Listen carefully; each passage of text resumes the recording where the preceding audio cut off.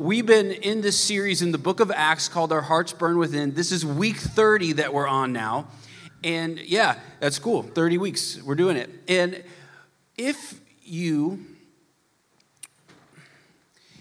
want to know what authentic Christianity actually really looks like, there's no better place to look than the book of Acts.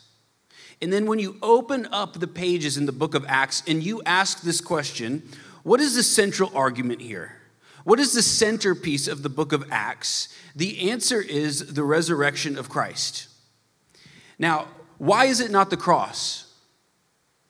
And the answer is the cross gives us, Christ trades places with us on the cross. Christ purchases the forgiveness of our sins. But if there is no resurrection, then we are forgiven into an eternal death. So the question that we are asking today is there a literal resurrection?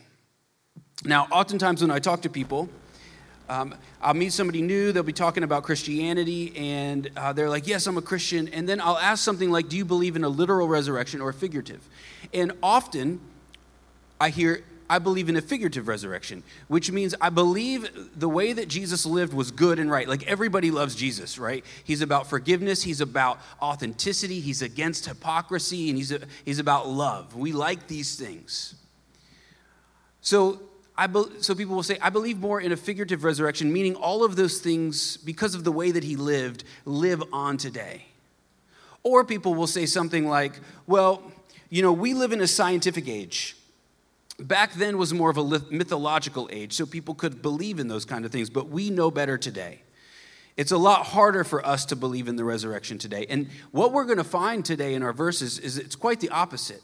It was just as difficult back in the time of Jesus to believe that he rose from the dead.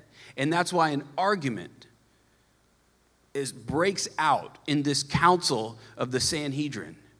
And so I want to set the scene for you. Of what happens in our verses.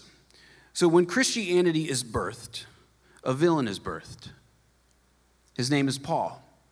And Paul makes it his life mission to take Christianity down. And so he is sent to this city called Damascus. Is on his way to Damascus. God smiles, a holy and giddy laugh erupts from him, and God meets Paul on this road. And Paul has this experience with God that moves him to faith. Paul then returns to Jerusalem to find all of his old friends who were persecuting Christians with him. Now those old friends of Paul want him dead. So the Christian leaders say, Paul, you got to get out of here. So Paul leaves, and he goes off on these missions to spread the news of Christianity all around the surrounding area. He has trials along the way. He meets some new friends along the way. And he matures into what could be called the greatest movement leader in the history of the world. And all the while, his sight is set on returning back to Jerusalem. And then one day, the Holy Spirit tells him, Paul, it's time to go back. But just before he goes, his friends also hear from the Holy Spirit. And they say to him, Paul, if you go back, you're going to die. And before he leaves and before he gets on the ship, they're weeping and they're kissing him, they're embracing him like, Paul, don't leave. And he says, what are you doing breaking my heart? Do you not know that I am ready to go and die for my Lord and my Savior? So he boards the ship, he steps into Jerusalem, he walks right into the temple. As soon as he gets there, they beat him to the point where he cannot walk. Then they take him and they drag him before the tribune or the commander of the city. And then Paul somehow stands up and he begins to give this speech. And a whole riot breaks out because of it. So the commander of the city is like, I got to figure out what's going on here, so I'm going to torture Paul. Just before he starts to torture Paul, Paul says, I'm a Roman citizen, you can't do this. And so what the tribune or the commander of the city says is, I'm going to send you to the Sanhedrin. Now, this is not good. Paul was part of the Sanhedrin. The Sanhedrin are the people that did most of the work to get Christ crucified. The Sanhedrin have just pushed James, Jesus' brother, off a wall to his death. Paul knows all of this. And Paul appears before the Sanhedrin, and that's where we pick up in our verses. Here we go. And looking intently at the council, this is the Sanhedrin, Paul said, brothers, I have lived my life before God in all good conscience up to this day. And the high priest commanded those who stood by him to strike him on the mouth. Then Paul said to him, God is going to strike you, you whitewashed wall. Are you sitting to judge me according to the law, and yet contrary to the law, you order me to be struck? Those who stood by said, would you revile God's high priest? And Paul said, I did not know, brothers, that this was the high priest, for it's written, you shall not speak evil of a ruler of your people. Now when Paul perceived that one part were Sadducees and the other Pharisees, he cried out in the council, brothers, I am a Pharisee, a son of Pharisees. It is with respect to the hope of the resurrection of the dead that I'm on trial. And when he had said this, a dissension arose between the Pharisees and Sadducees, and the assembly was divided. For the Sadducees say that there is no resurrection, nor angel, nor spirit, but the Pharisees acknowledge them all. Then a great clamor arose. And some of the scribes of the Pharisees' party stood up and contended sharply. We find nothing wrong with this man. What if a spirit or an angel spoke to him? And when the dissension became violent, the tribune, this is the commander of the city, afraid that Paul was to be torn to pieces by them, commanded the soldiers to go down and take him away from among them by force and bring him to the barracks. The following night, the Lord stood by him and said, take courage. For as you have testified to the facts about me in Jerusalem, so you must testify to me also in Rome. All right. By the way, we're doing Q&A again today. So if you have questions, make sure to text them to me, the normal number. If you don't have my number, it should be on the screen at some point. You can just text your questions in as we go, so there's not an awkward silent moment while I'm waiting for questions to come in. Okay, deal? Okay. So why is there so much conflict when they begin to talk about the resurrection? And here's why, and you might be surprised to hear this, but the leading sect in Jerusalem, the leading party were the Sadducees, and they did not believe in an afterlife. This is the Jewish religion. The leading people did not believe in an afterlife. They believe when you die, you're simply done, you cease to exist, it's over.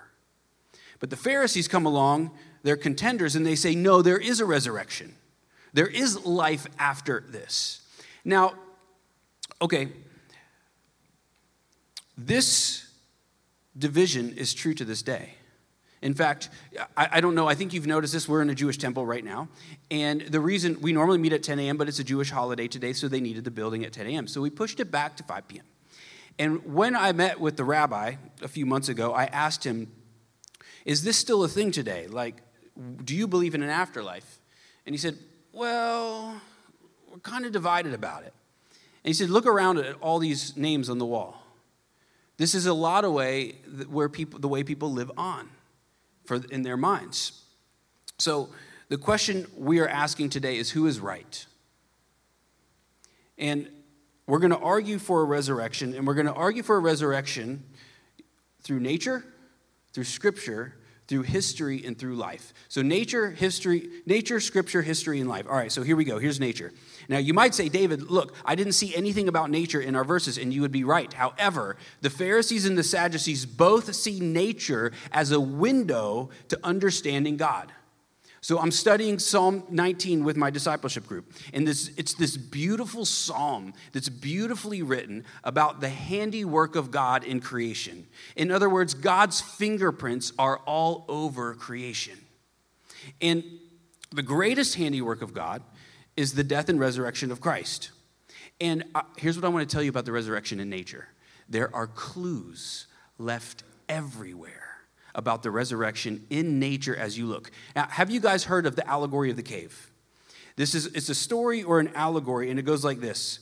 There are people who have been chained in a cave to stare all of their lives at a wall.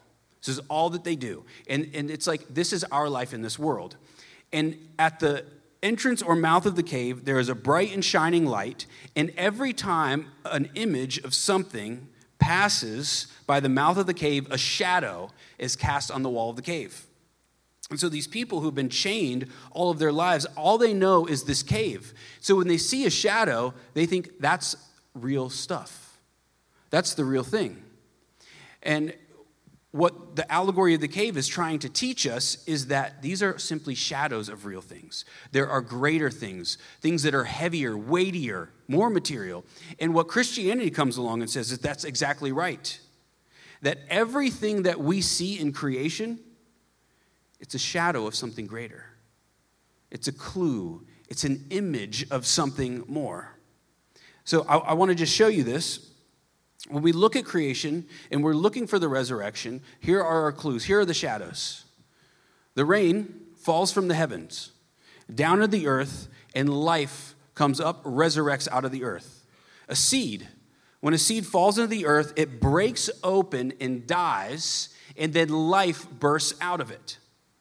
Psalm 126, this is really cool. It says, when we cry tears of sorrow, of suffering, they water the earth, and it causes an eternal spring to break up out of the earth. And what this imagery is showing us is that when you suffer, when you have pain in your life, and when you mingle that suffering with faith in the resurrection of Christ, life will bring forth into your life. Like there'll be new life in you.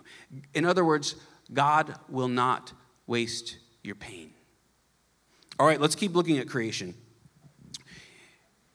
In quantum physics, there's this idea about you're laughing, I heard that you really love quantum physics, yeah.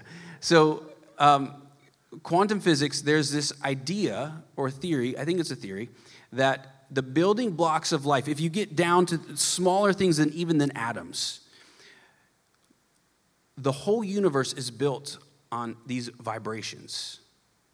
Now, okay, that's interesting. Now, let's say in 5 years we find out it's not true. Okay, fine. But if it is, that's interesting because if you go all the way back to Genesis 1, what you're going to find is that before God created everything, there was a void, there was a darkness, there was an emptiness, there was a nothingness. And then the Spirit of God hovered over the face of the deep, meaning he's hovering over this nothingness. He's hovering like a hummingbird, like creating these vibrations, this energy. And then when God speaks words into these vibrations or this energy, life bursts forth. Eden is created. Now, okay, that's beautiful. And what Christianity is teaching us is that, well, we have lost Eden. Like everything we hope for is lost. Like the good life has been lost. And what we're supposed to hear is, okay, we're back in the void. We're back in the darkness again. We're in the nothingness. And then the Spirit hovers over the womb of Mary.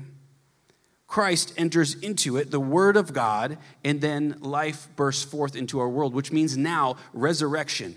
The potential of resurrection is now roaming the earth. There are hints of this everywhere. And what we have to learn how to do is to look beyond the shadows. Every flower that you see bloom, it's just a hint of the blooming of Eden that one day will come. If you want to master the art of looking at the beauty in nature, what you have to learn how to do is to not look at it. Don't look at the beauty of creation. Enjoy it for a bit, but don't stop there. Look through it, beyond it, to more eternal things. 2 Corinthians 4 says, as we look not to the things that are seen, but to the things that are unseen. Because the things that are seen are transient, meaning they're temporary. But the things that are unseen are eternal. And you know the saying, be present. There is no better way to be present than to understand that everything around you is pregnant with resurrection life pointing you everywhere. Like, so many people are laughing right now. We have so many pregnant women in the Grove, it's wild. People are like, I'll meet people and they're like, yeah, we're a new church. Oh, that's so cool. How many people do you have? I'm like, whatever our number is, you got to add like 6 at least, because at least 6 people are pregnant at any one given time. So, yeah, so life is everywhere. Resurrection is everywhere. To be present, though, is to understand that every moment is pregnant with eternal things. Clues of Eden. Okay. Now, how do we know that? We know this from Scripture. Because Scripture is this divine special revelation while we're in the cave that comes into the cave, tells us these shadows that you see, everything that you see around you, this is just hints of something greater and more eternal. Now, okay, so the question you should be asking right now is, why then, if the Pharisees and Sadducees both have Scripture, why do the Sadducees not believe in eternal life, in a resurrection from the dead?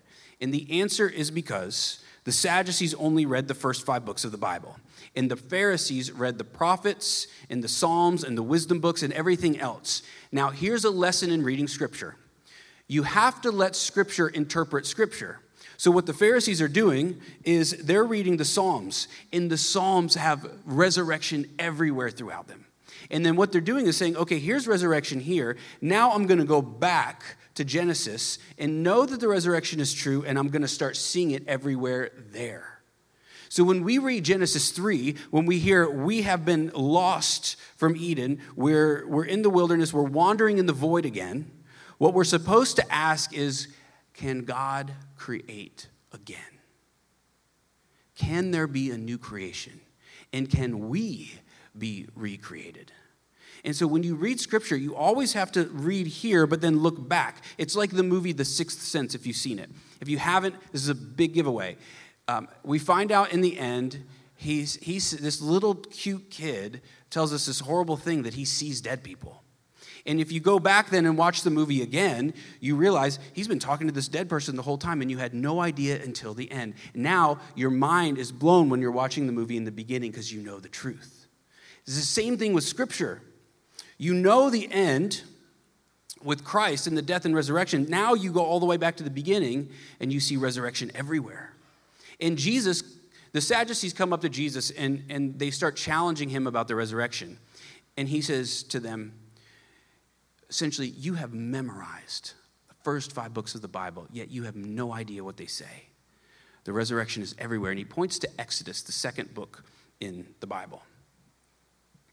All right, so I want to tell you this about Scripture. Whenever I'm doubting,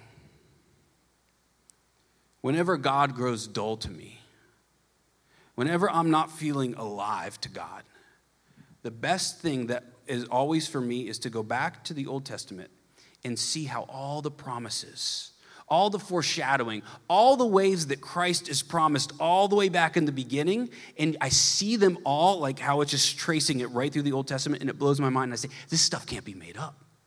This is too beautiful. This is too ironic. This is too wonderful to be made up. So what I want to do is I want to read some scriptures for you in the Old Testament, specifically about the resurrection. Job 19. I know that my Redeemer lives, and that in the end he will stand on the earth. And after my skin has been destroyed, yet in my flesh I will see God. I myself will see him with my own eyes, I and not another, how my heart yearns within me. Psalm 16, for you will not abandon my soul to Sheol, that's the realm of the dead, or let your Holy One see corruption. Isaiah 26:19, your dead shall live, their bodies shall rise. You who dwell in the dust, awake and sing for joy, for your dew is a dew of light, and the earth will give birth to the dead.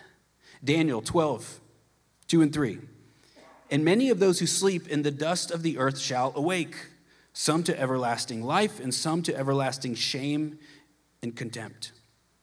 Those who are wise shall shine like the brightness of the sky above, and those who turn many to righteousness like the stars forever and ever. Just give me 2 more. Hosea 6. Come, let us return to the Lord, for he has torn us that he may heal us. He has struck us down that he will bind us up. And after 2 days he will revive us, and on the 3rd day he will raise us up, that we may live before him. And here's the last one. This is the best one. It's from Isaiah 53. Now, let me tell you about this chapter. This chapter has to do with the death and resurrection of Christ. And there's a book called I Don't Have Enough Faith to Be an Atheist. And the writer of this book talks about this Jewish rabbi who he's friends with. And he asked the Jewish rabbi about Isaiah 53. And the rabbi says, well, we all kind of know that this is about Jesus. We just don't really like to talk about it. So let me read to you what it says. And this is just part of it. It would be an amazing thing for you to do tonight is to just go and read Isaiah 53. It says, yet it was the will of the Lord to crush him. This is the death of Christ. He has put him to grief. when his soul makes an offering for guilt. He shall see his offspring, says resurrection. He shall prolong his days, and the will of the Lord will prosper in his hands. The resurrection hinges on what you make of Jesus. Everything hinges on him and what you make of him. If Christianity is true, death has been buried in its own grave. But not just that, a new Eden has been promised, and it's coming. The Bible starts in a garden and it ends in a city. And I want to tell you about Eden. Eden was not perfect. It was good. The Hebrew word that's used for good is tov, which means something is swimming in potential, but not yet perfect. And in order for Eden to become perfect, there was this mission between God, humanity, and Eden. And humanity was to partner with God to take the presence of God and have it cover all the earth, so that the earth would be filled with his glory. The whole earth would be a temple of God, the city of God. And that is the end goal, and the end of the Bible promises that. And here is what that means. Everything sad that has ever happened to you or those that you love will come untrue. My son, who has this rare autoimmune disease, one day in eternity, I'm going to see the true version of him, and it's going to be glorious. One day, autism will be lifted, and you will see the most beautiful, version of your kids that they've been meant to be. And the same true for all of you. You know, you look around people here, I just want you to know you are becoming so much more than you are right now. You are but a shadow on the wall of who you one day will become. And every sickness will be wiped away. All pain gone, and death is no more. How amazing does that sound? But can you trust it? Because if you don't trust the Bible, you're asking yourself, yeah, that all sounds really good, but I'm not sure I believe it because I'm not sure if I can trust the Bible. All right, so let's do a little experiment. Let's move on to our next point, resurrection in history. So what I want to do right now is something that most preachers would not do, and I don't recommend doing this often. We're going to lay the Bible aside, and we're going to ask about the resurrection without the Bible.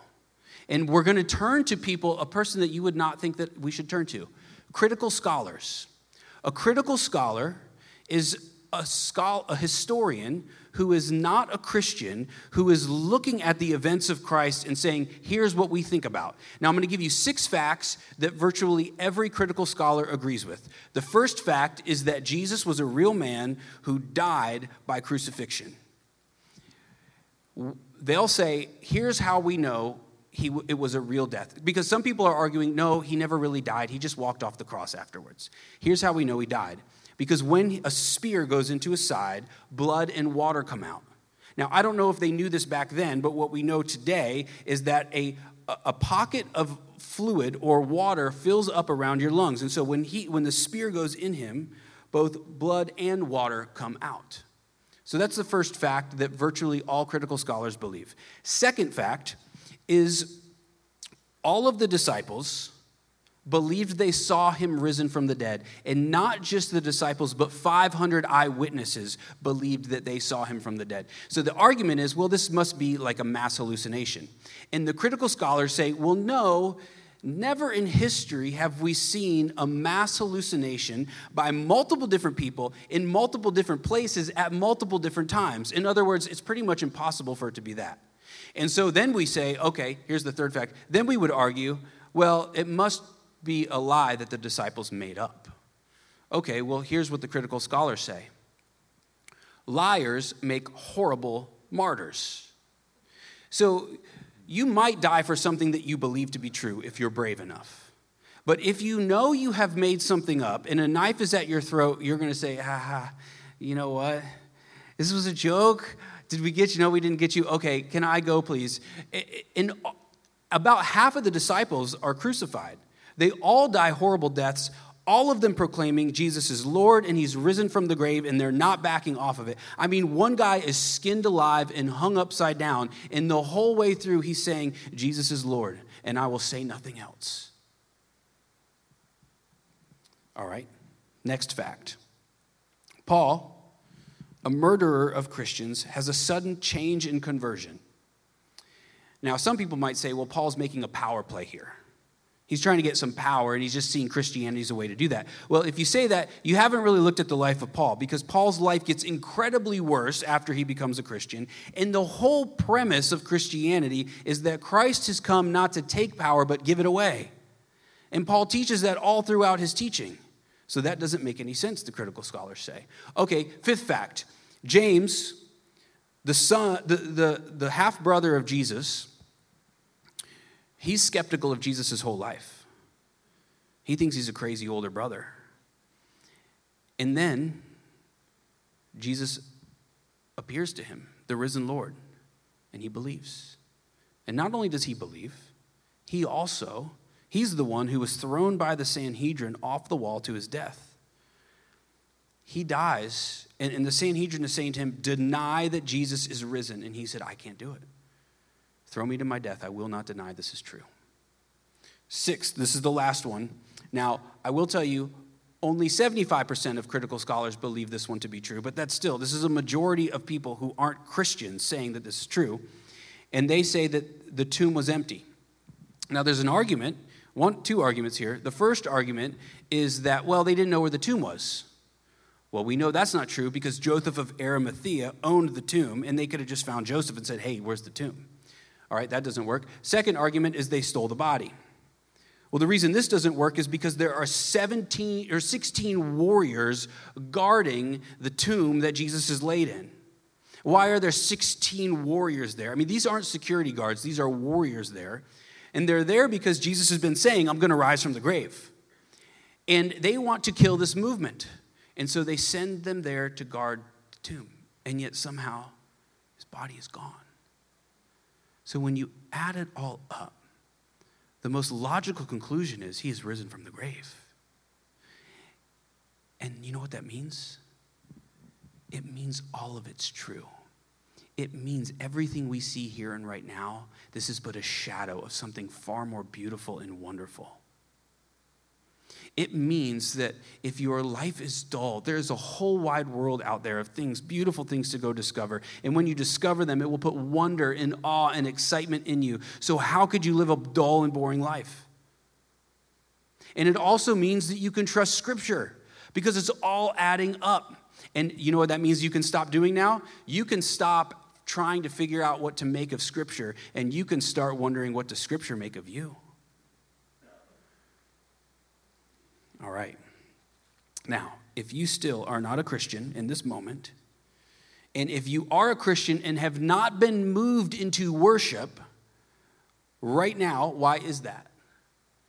And the answer is, and I'm not talking about lifting up your hands. I'm talking about like a joy is bubbling up in you. And if that is not there, why? The answer is because you need an experience. This is our last point, resurrection in life.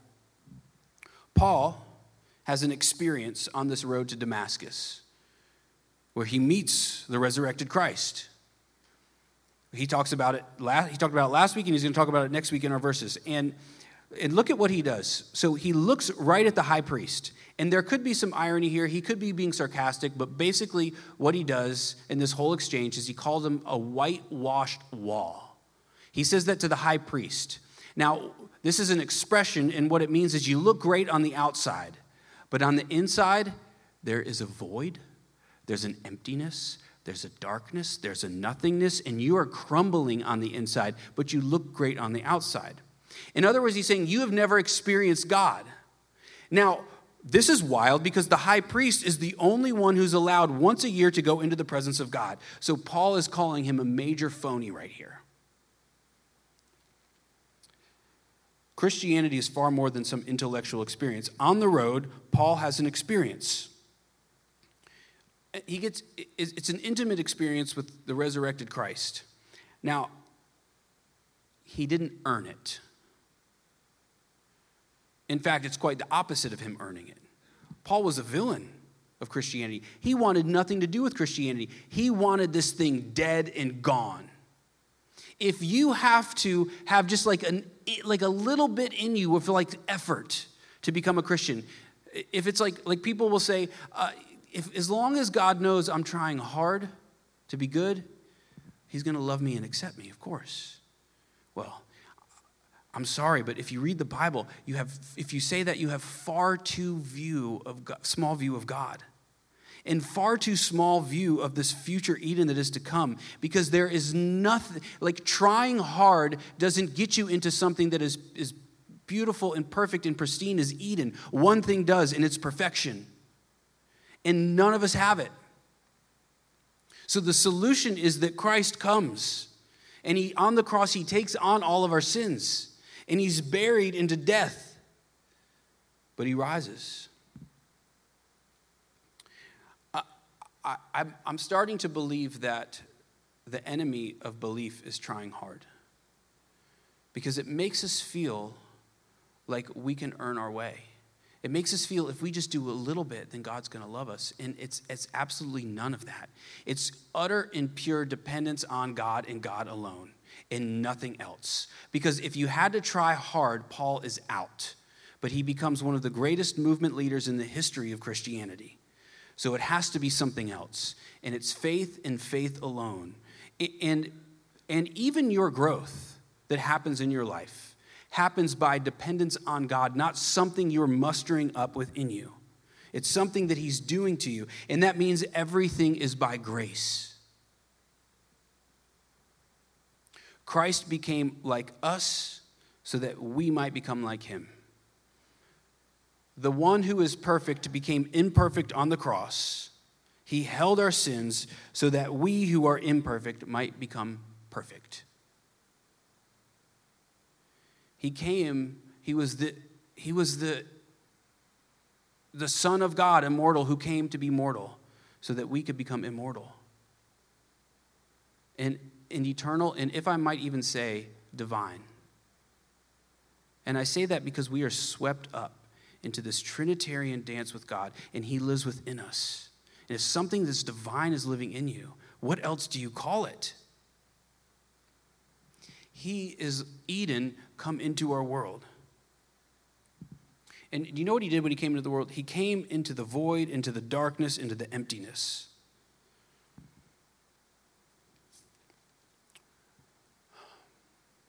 Only something so extreme as the death and resurrection of God himself can open up the gates of Eden.